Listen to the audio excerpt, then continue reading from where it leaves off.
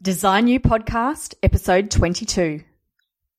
If you are stressed, stretched, and stuck, and ready to take your life to the next level, reach out to me for a free 30-minute strategy call to see what steps you can implement right now to design your best life. Email me at connect@tinamurray.com and let's create your own unique blueprint to lay the foundations for that life that you really want. Are you ready to create the life you really want? Welcome to the Design You podcast, where I talk to everyday people who know life can be done differently with a clear mindset, positive attitude, openness to growth, and their willingness to take life to the next level. Get ready to design you.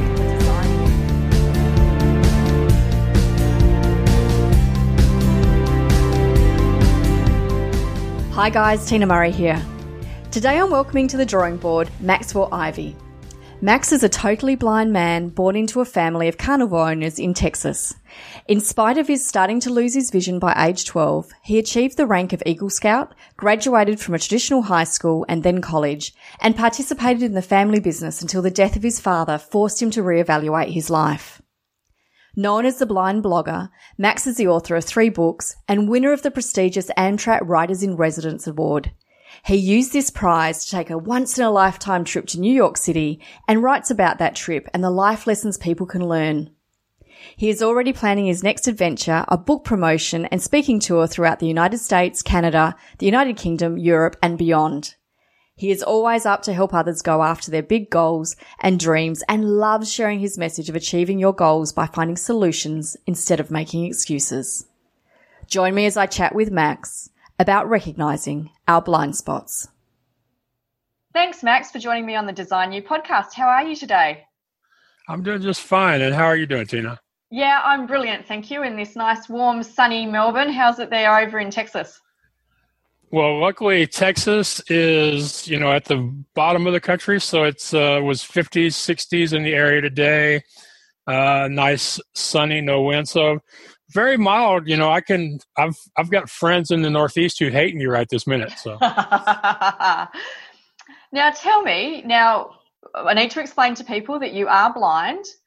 So there's a whole new context to, your life, and it's different from ours. So I'm really looking forward to exploring that. But right now, what are you doing to design your best life?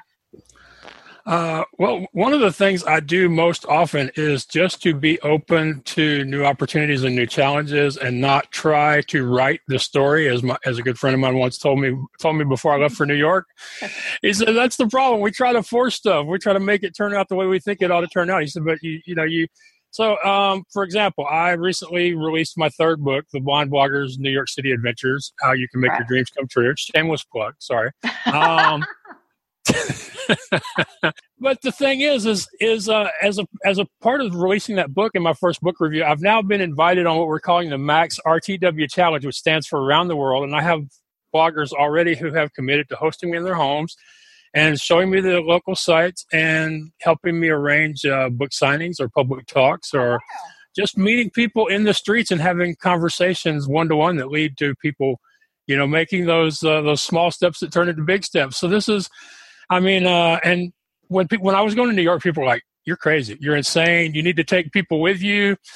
I don't know why your family is letting you go by yourself," and which started a whole nother conversation. But, after that, this is kind of crazy, but it does seem to be coming together. And it started with a conversation with somebody who apparently is nuttier than I am. But I'm looking forward to it. The plan is to start December of this year in Sheffield, England, and it's really starting to become a thing. I'm starting to see it, believe it, know it's going to happen.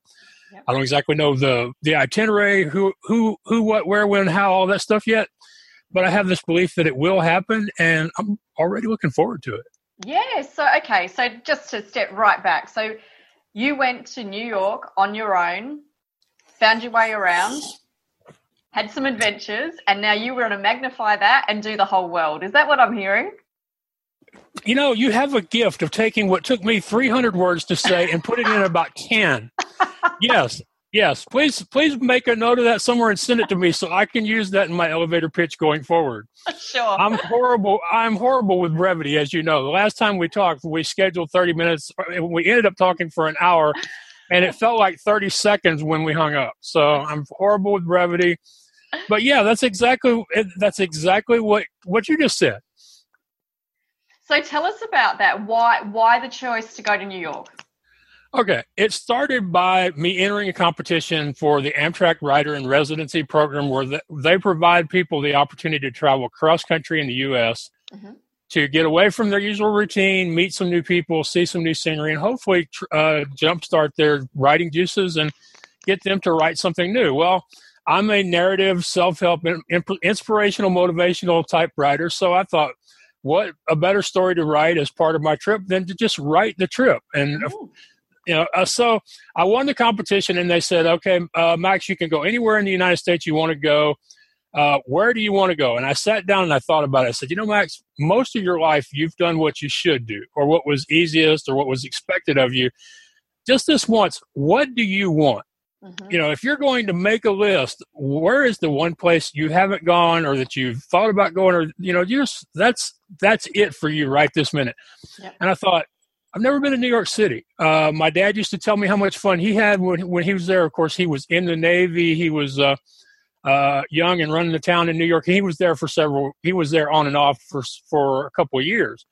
But so I thought New York City. And once I decided on New York City, then it was easy to figure out when I wanted to go because we've all seen the movies, the TV shows.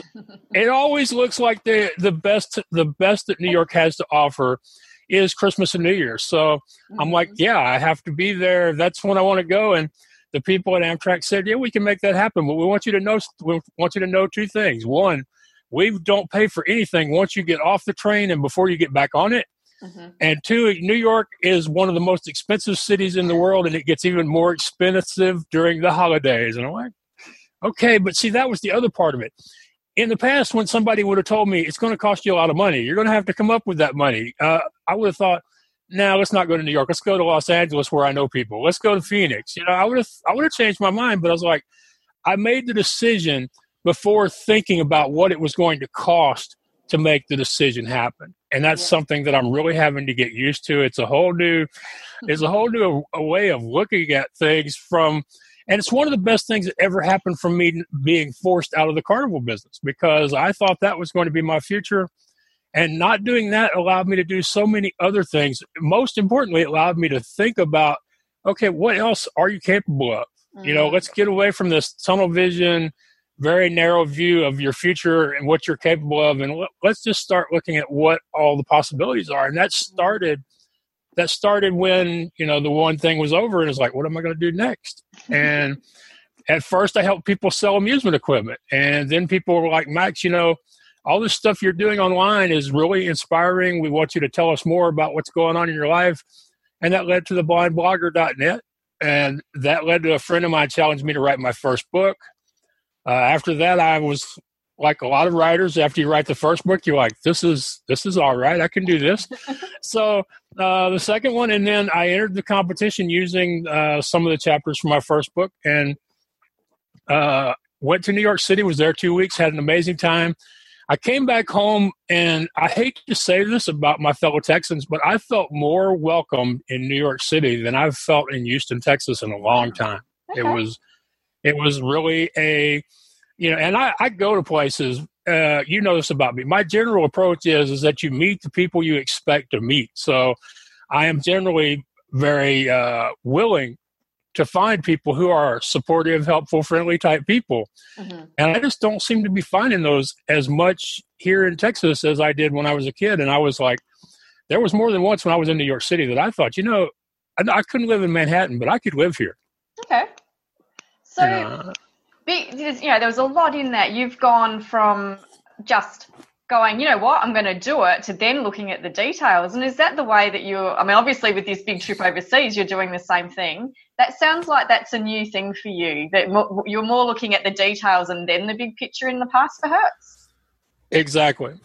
Before, I would look at the details and just make a decision, and more often than not, the decision would be no.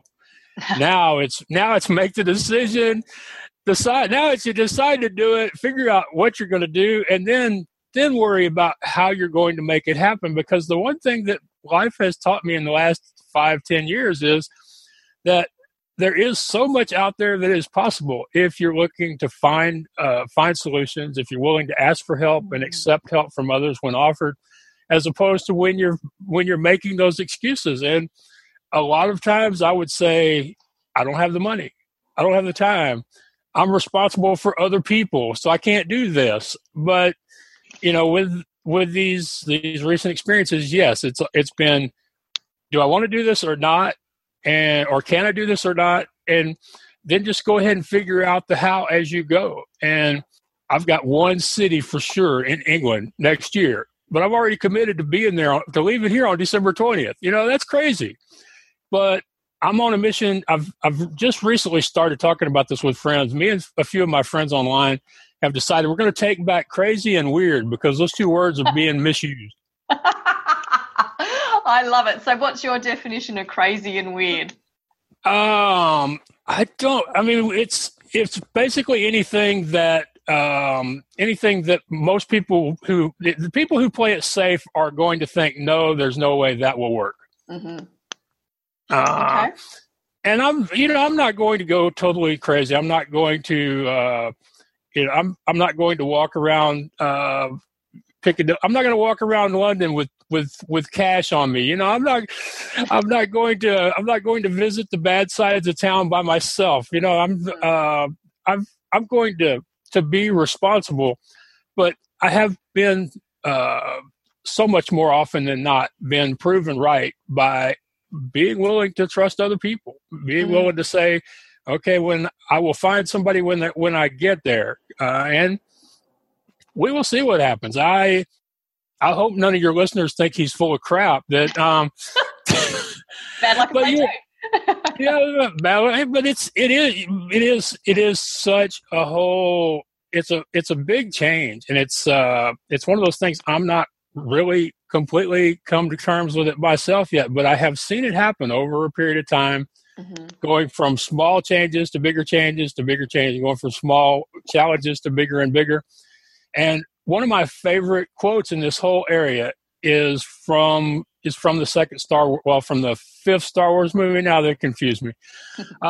When Luke is being trained on Dagobah by Yoda, Yoda tells him to get that X-Wing fighter out of the swamp by using the Force. And Luke's response is, I can't do that. The thing is too big. And Yoda says, there is no big or small. There only is. And to me, that is such a big quote that gets totally ignored. What he's saying is that the size of the challenge is unimportant, because you're going to use the same methods, tools, techniques, regardless of how small or big you think it is. Mm-hmm. That is so true. So true. And how's it changed your life since you've got this change in just going and saying yes, being crazy? How's it changed your life? Who have you met? Are there new people in your life because of it? Well, let's see. I met, there's Mark and Kurt, the people I lived with when I was in New York. There's Lori Lawson, a TV host there. There's couple of local reporters here. There's you. People underestimate the connections we can make online, because I do have so many friends that I have met online that I feel like I know, that I trust, to look out for me if it comes down to it. So if I come to Australia, I'll be sure to know where you live. Excuse me. When I come to Australia, I'll be sure to find out where you live, assuming you're home, because I hear you're not home very often. No, that's true. We are pretty busy. But there is a direct flight from Dallas to Brisbane, so longest flight in the world. Longest flight in the world. I don't like long flights. I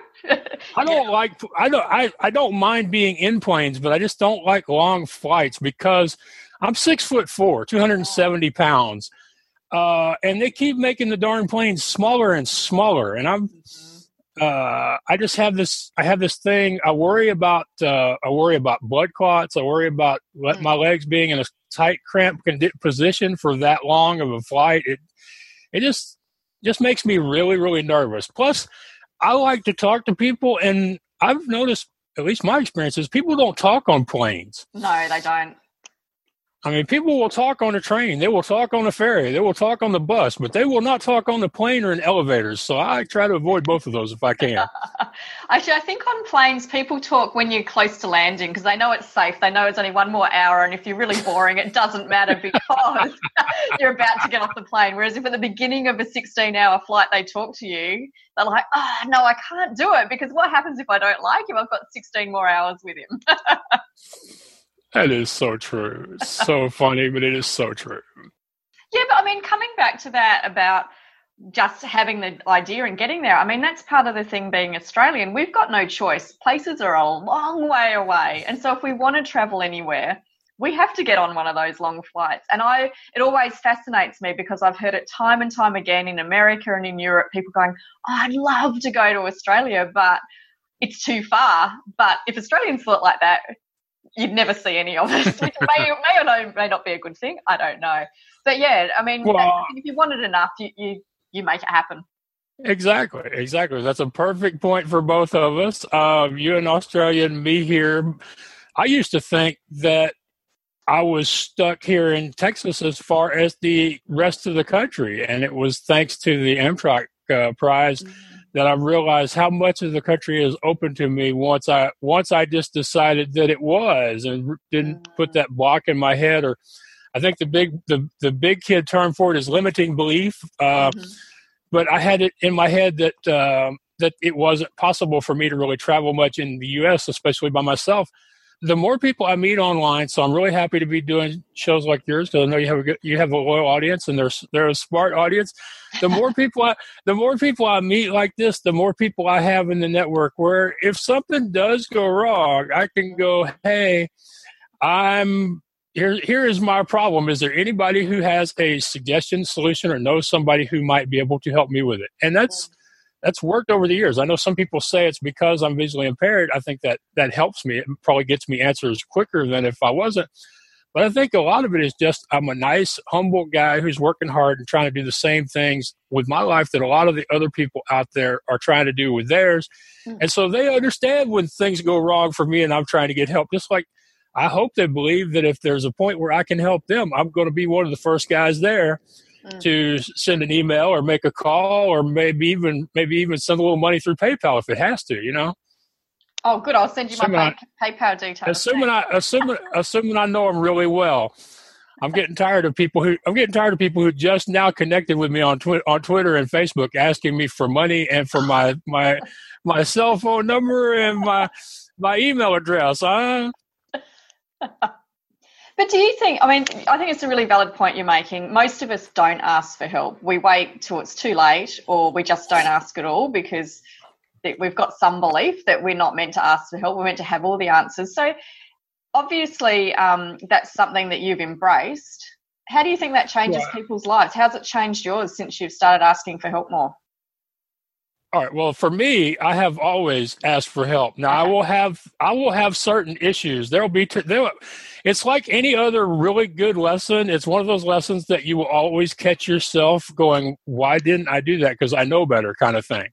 And every so often, I will go, "Max, why didn't you just ask somebody to do that?" Like last year when I filled out the application for Podcast Movement and filled out the wrong form, I could have just asked somebody, "Hey, which button did I click and was it the right one?" But I didn't. That happens every so often. But the thing about asking for help and the other part is being willing to accept help when offered that you didn't ask for. Because trust me, that's a whole nother bar. A lot of it goes back to the fact that when you grow up with retinitis pigmentosa, otherwise known as RP, the general assumption is sooner or later you're going to lose your vision. So the two things that they'll teach kids from an early age is always look directly at the person you're talking to and never be afraid to ask for help. So I have a real big advantage in this whole area because I've been asking for help for years and years and years, and nobody ever gives me any grief over it because they're like, what would he do if he didn't ask? So I've been trying to figure out a way to help the side of people get past this because you're right. Too many people fail because they won't ask for help, or even worse, they get totally offended if somebody offers them help they didn't ask for. That happens even more. They think they're weak, stupid, silly, uninformed, unprofessional, just fill in the adjective that means they don't know what they're doing. if they have to ask for help. So I've come up with two things. One is something my daddy always told me, which is, if you don't ask, they can't say yes, which is the more positive. Which is a more positive approach to the old one about, why not? Because what's the worst? The worst that can happen is they say no. Well, that wasn't the way my dad looked at things. So, But the other thing that I've come to this one on my own is, when you refuse to ask for help, you rob the other person of the joy that they would have gotten from helping another person. You're stealing their joy. You are taking good moments out of their lives because of your foolish resistance to ask somebody else for help. That is gold. I love it. Yeah, and I've been told the thing that makes it so powerful is because we're always focusing on ourselves. And it's a statement that when you get people to listen to it, it makes them focus on the other person. And once you get past the ego that's involved in this whole question, it becomes easy, and it will become easy and more natural to ask for help at any time. Mm-hmm. Yeah, so how much do you think ego plays in our lives? Where do you see it really affecting us? I think ego affects us whenever we feel like our personal perception in other people's minds is at risk. Mm-hmm. When we worry what other people are thinking of us to the point that we decide not to try things because we're afraid of looking silly. Mm-hmm. We worry way too much about what other people think or will say. There are people who are pretty much living their lives based on what people on Facebook or Twitter are going to think or not think about them. And I like to tell people, life ain't the Olympics. They don't award style points, so stop trying to win them. You've got so many little bits of wisdom that just pop out there. You're going with something, and then there's this thing at the end.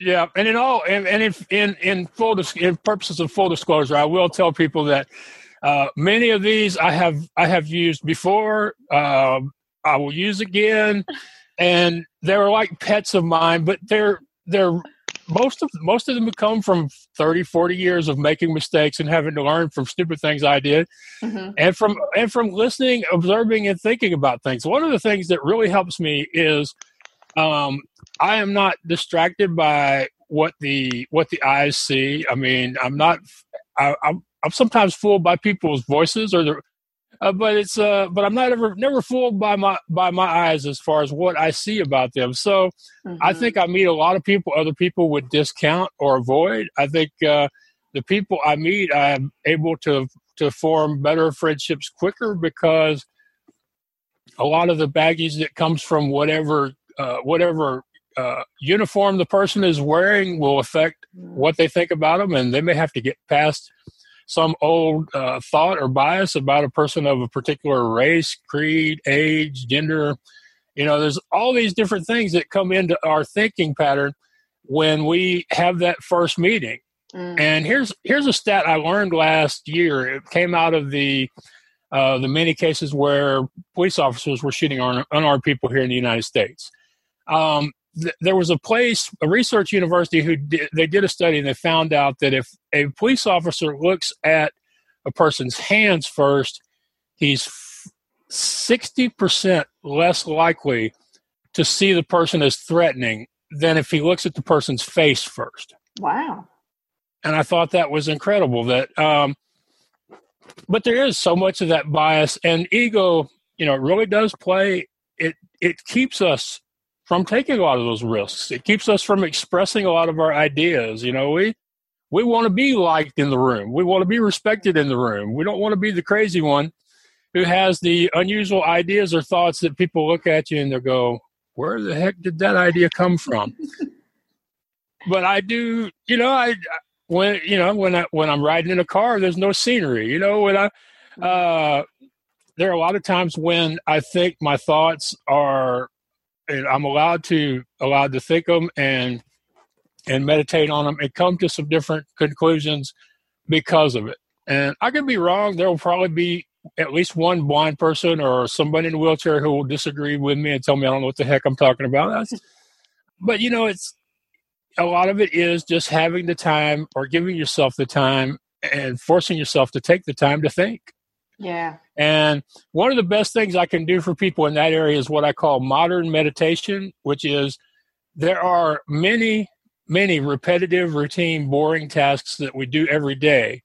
And for the most part, we cuss and whine and moan while we're doing them, or we try to figure out some way to do something else while we're doing them.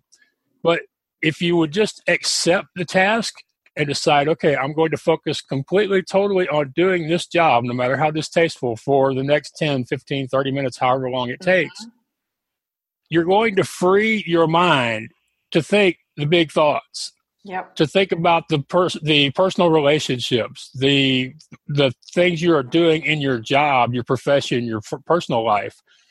And I just think it's interesting. They say Einstein, a lot of his work on the theory of relativity was done while working at the patent office, basically filing documents day after day. Just this week, a UPS employee who specializes in tracking numbers has discovered the world's largest prime number. And I don't know what the money was, but he won a big research prize for discovering this huge prime number. And this guy works in an office where all he does is worry about those stupid, 18-digit UPS tracking code numbers. I did a podcast last year with a guy. He used to work in a laundry, and he had to fold 600 hot towels every day. Wow. He said by the time he was through, or during the course of that job, he said he had some of the best thinking he ever done was done when he was standing there hot and sweaty and folding these towels one after another. And we just, but most people, we don't accept the dirty, grungy tasks and, let ourselves go into them and use them as a place for meditation. We just try to figure out how to get out of them. We try to make them go quicker. We try to do something else at the same time.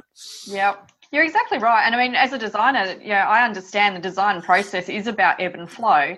And we always have to be creative. We have to deliver on time, on budget. So it doesn't matter if our creative juices are flowing or not. We still need to deliver.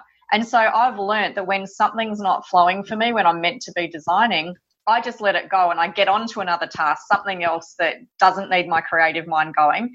And I find that the back of my mind still works it out, does its own stuff, and then it comes to the forefront and it's like, cool, I've actually solved it without even working on it and really stressing to try and get that answer. So I completely get where you're coming from. It's when you start doing some of that mindless stuff that your brain gets the opportunity to really think differently and think creatively. Yeah. That's one of the main reasons why I still really, really miss my dog Penny is I used to call her my mindfulness coach, and people would think I was saying that just to get a laugh or as something to say as a conversation starter. But I honestly believe that if you pay attention to animals and watch how they live, they are mindfulness coaches. They will teach you about how to be in the moment. Yes. And I used to do some of my best thinking while having to scratch that spot on her back that she couldn't reach. And she would make me scratch it for 5, 10, 15, 20 minutes at a time sometimes.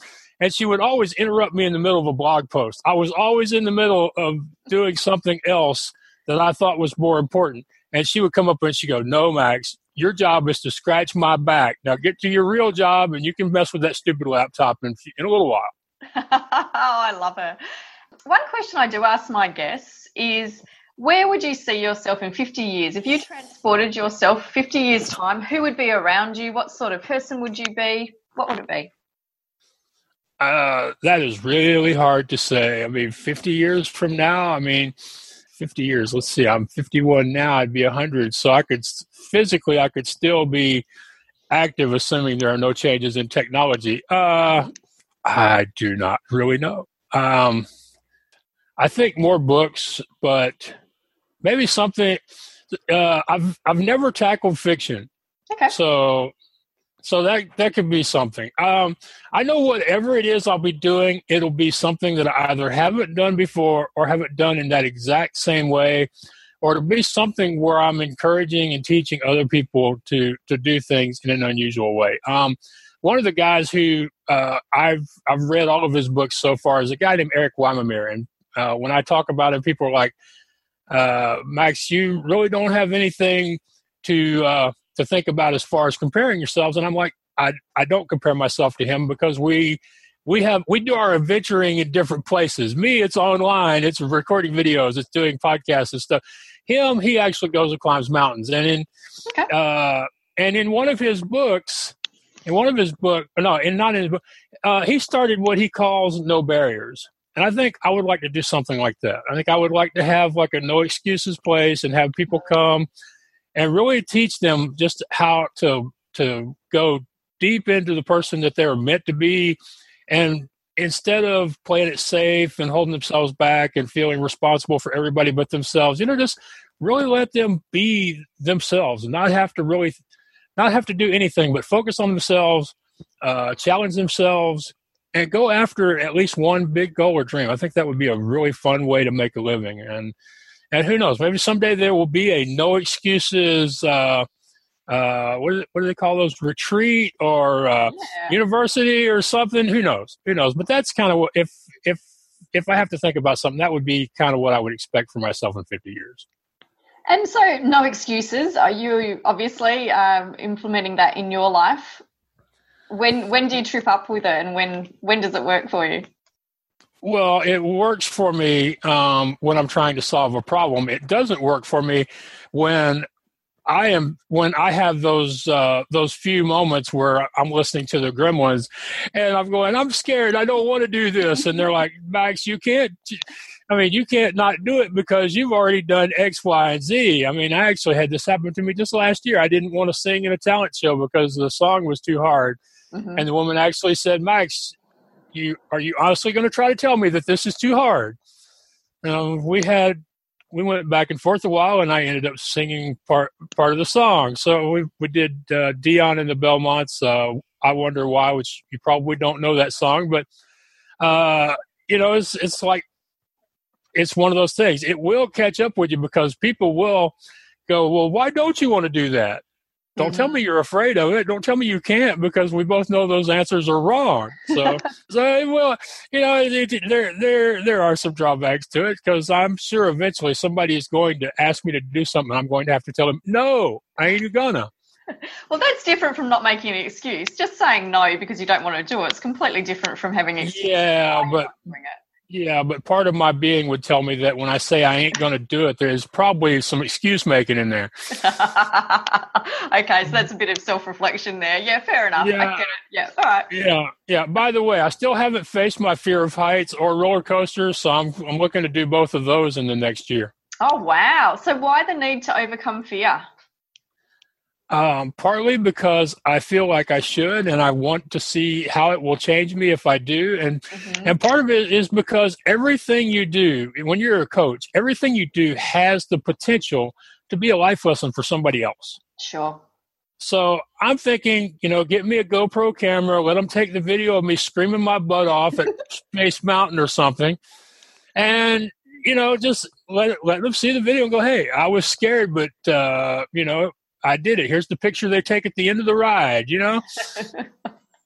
That's the kind of, I don't ever see myself skydiving or bungee jumping, but I do plan to, to go up in the Eiffel Tower or some other tall buildings that cross my path. And I do plan to ride some thrill rides. I'm not going to become a member of the American Coaster Experience group. That ain't happening, but I do, one of the reasons why I sing on YouTube some of the time is because it's something that I've always been afraid of, hearing my voice out loud.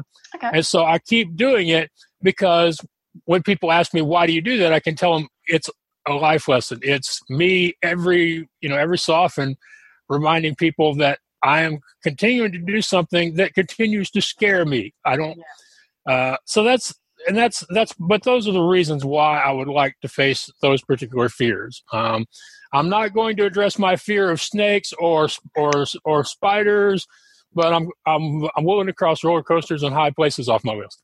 Okay, you better not come to Australia there, where we've got most of the deadliest snakes in the world. Yeah, and spiders.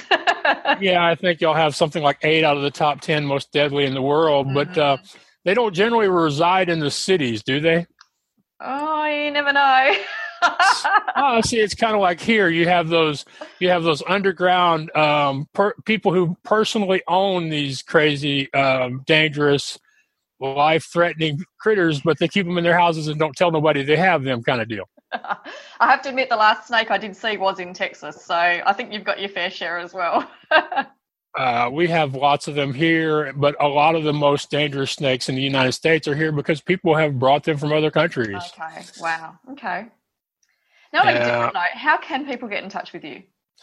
Right. They can go to theblindblogger.net, theblindblogger.net. They can follow me on Twitter at Maxwell Ivy, or they can find me on YouTube, youtube.com/Maxwell Ivy. But theblindblogger.net is where everything eventually ends up. And if they want to follow me over there, they sign up to the email list. I'm going to give anybody who signs up to the email list for at least, let's see, this is January, till my birthday, April 17th of 2018. I'm going to give them a copy of the audio book from my first book, Leading You Out of the Darkness into the Light. Okay, that sounds good. It's a short book. It's about 4 hours. It has some good life lessons in it as well. And it has some exercises people can do, and it has my email address so they can report on their progress. I'm just as proud of that book as I am the new one, The Blind Bloggers New York City Adventures. And again, it's theblindblogger.net. Beautiful. Well, I think I might just be signing up. Before we go, if you could leave one word of wisdom about how people could design their best life, what would you say?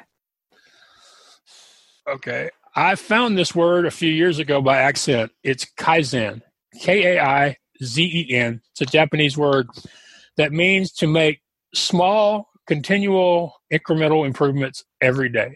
And so I like to remind myself to do at least one concrete thing today that will move me closer to my goal, and then either do that again or do more or do different things. But do those take those small steps every day.